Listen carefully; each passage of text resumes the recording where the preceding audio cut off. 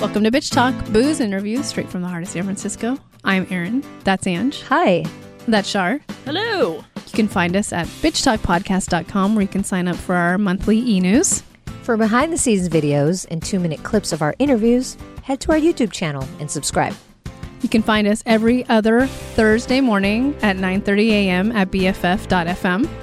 And if you like what you hear, rate and subscribe wherever you listen to podcasts. For the love of God, do it. It really helps.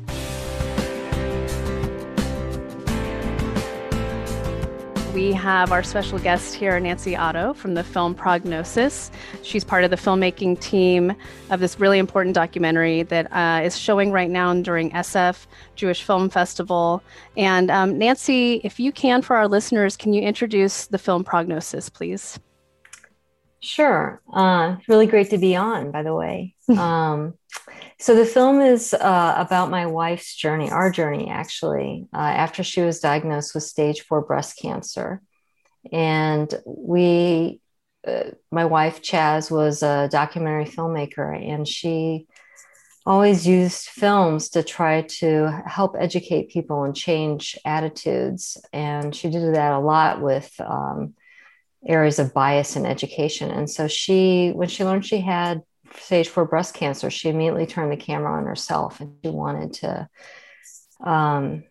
share her journey with people, hoping that it may in some way be a benefit for others who at some point might go down that path themselves or know people who do, and try to demystify what happens when you have a diagnosis like that, and what is life like after that happens. And so that's really what the movie's about. We didn't want to know what her prognosis was, and we're not advocating that's what everybody should do. But, that did provide a unique way of trying to live fully and not be constantly reminded of an end time.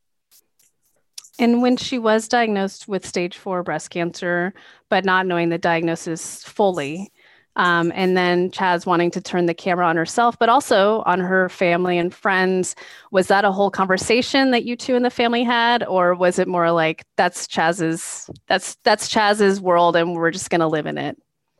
Well, it really was like her automatic response. And her doctors at UCSF, who are wonderful, were so supportive of her doing that. They really felt that would give her a lot of life force, to be able to do something that she loves so much. And it became, at first a real annoyance to do that. It was very present in our conversations. And then it really became a witness to what we were going through, and a comfort and a shield, I think, in some ways, in some of the doctor visits, in a way of trying to create more parity between patient and doctor dynamics, which was interesting to observe and be part of.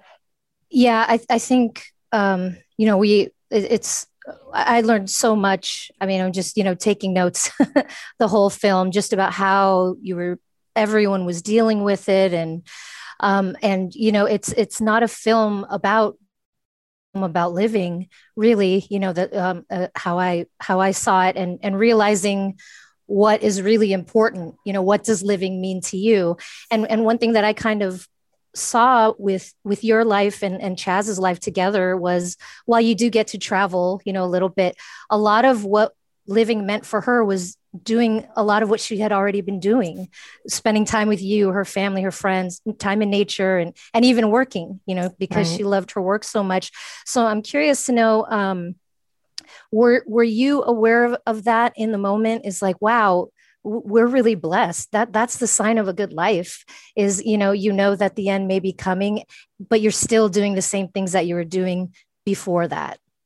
That's a great question. I definitely was aware that, I think nothing did change drastically for Chaz. I think I wanted something to change more. I really wanted her to interrupt her lifestyle patterns a bit more. And, you know, it was a really good lesson for me to just see that, you know, everybody has their own individual journey, and I don't know what her journey should be. And I can make those decisions for myself, but to really just respect a person and how they want to spend that time, the remainder of their life. But yeah, I think you're bringing up a really great point. We were really blessed, you know, that she was doing the things that she enjoyed doing. And work was definitely part of that. And yeah, just, you know, being in communication with people and enjoying people and relationships, I think were a big part of what brought her great joy.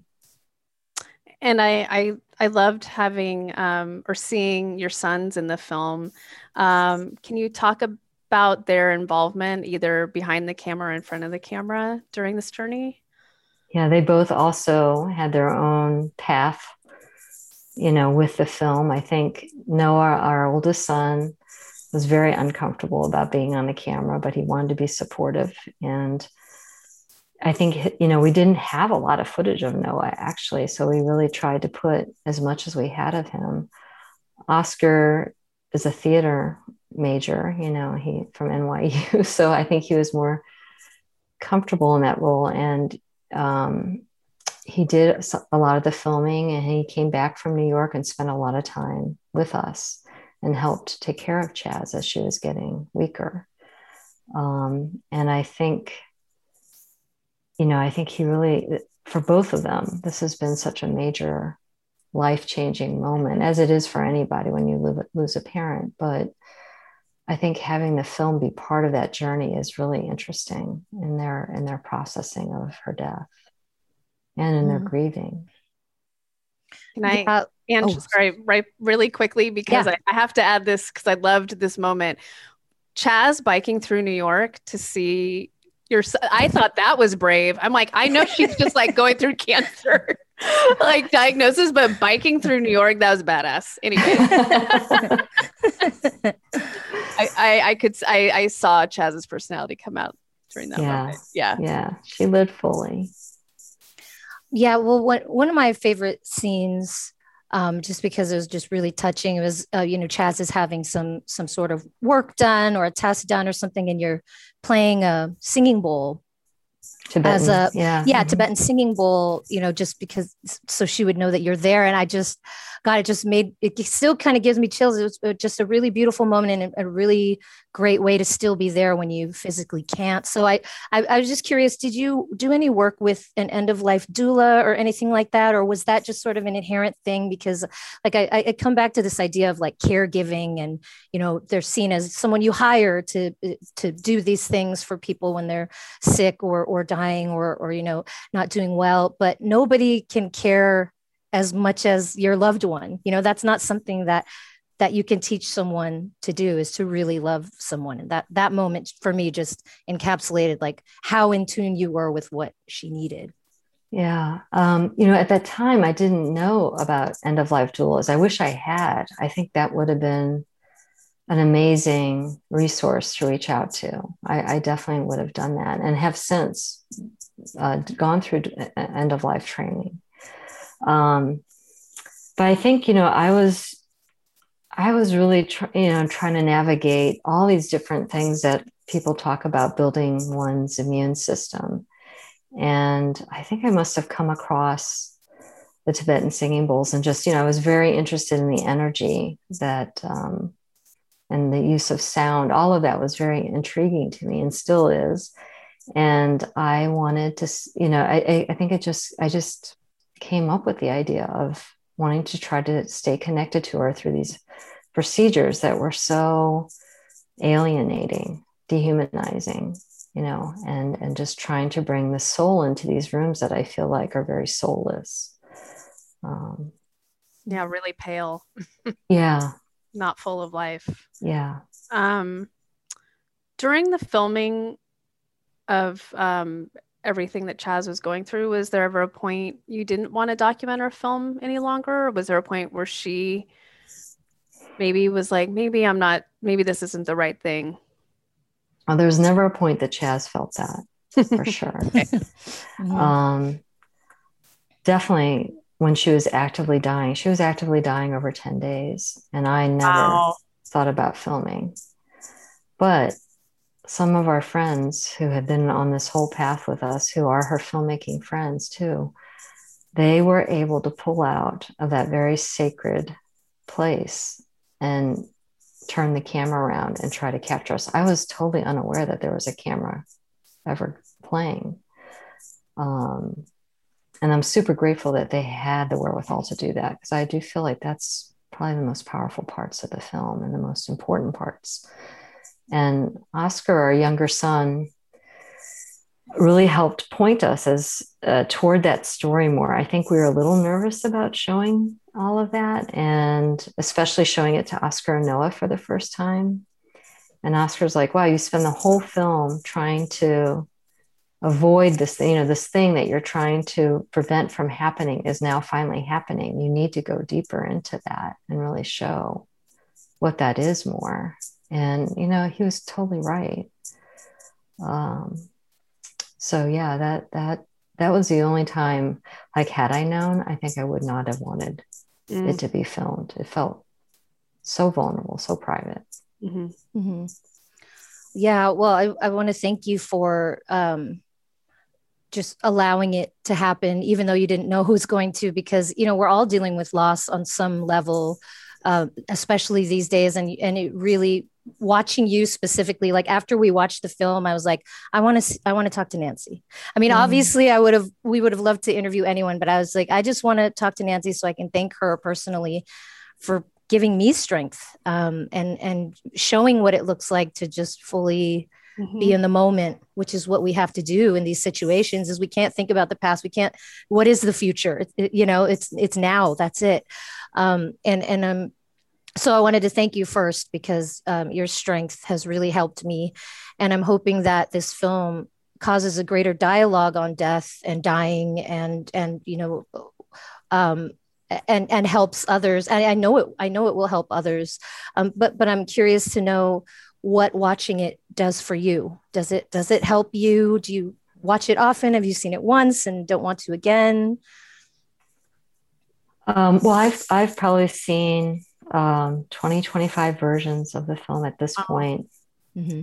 I was definitely part of the team. I could not watch the raw footage. We were all assigned, there was 200 hours of footage, and there was 5 of us, and we each took on a big chunk of hours to try to watch and see what were the best, most powerful points of footage.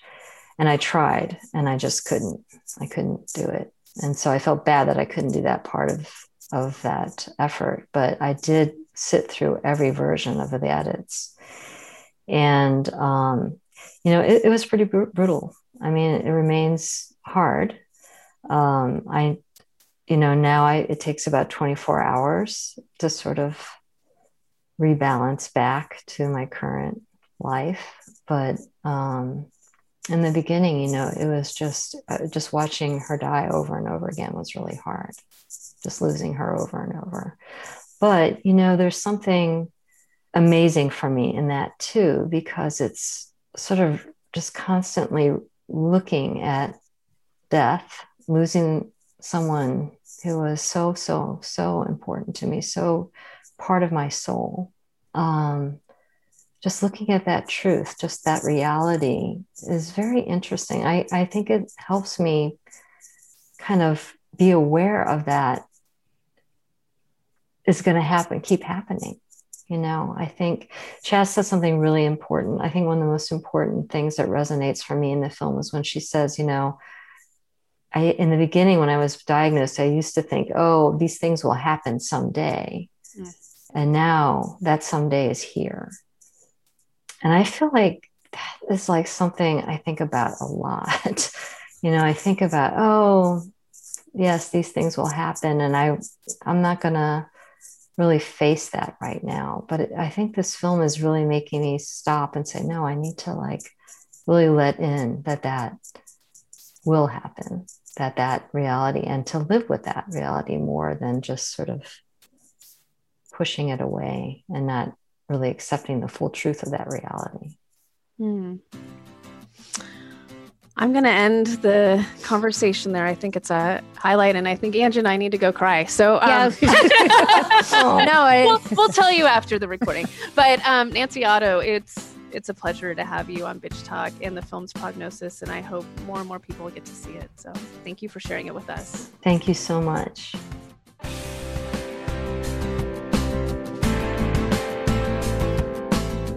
If you like what you hear, rate and subscribe wherever you listen to podcasts. For more information about us, you can head to bitchtalkpodcast.com. This podcast is created, hosted, and executive produced by Erin Lim. My co-host is Angela Tabora, aka Captain Party. The show's edited by producer Shar. We're powered by GoTo Productions.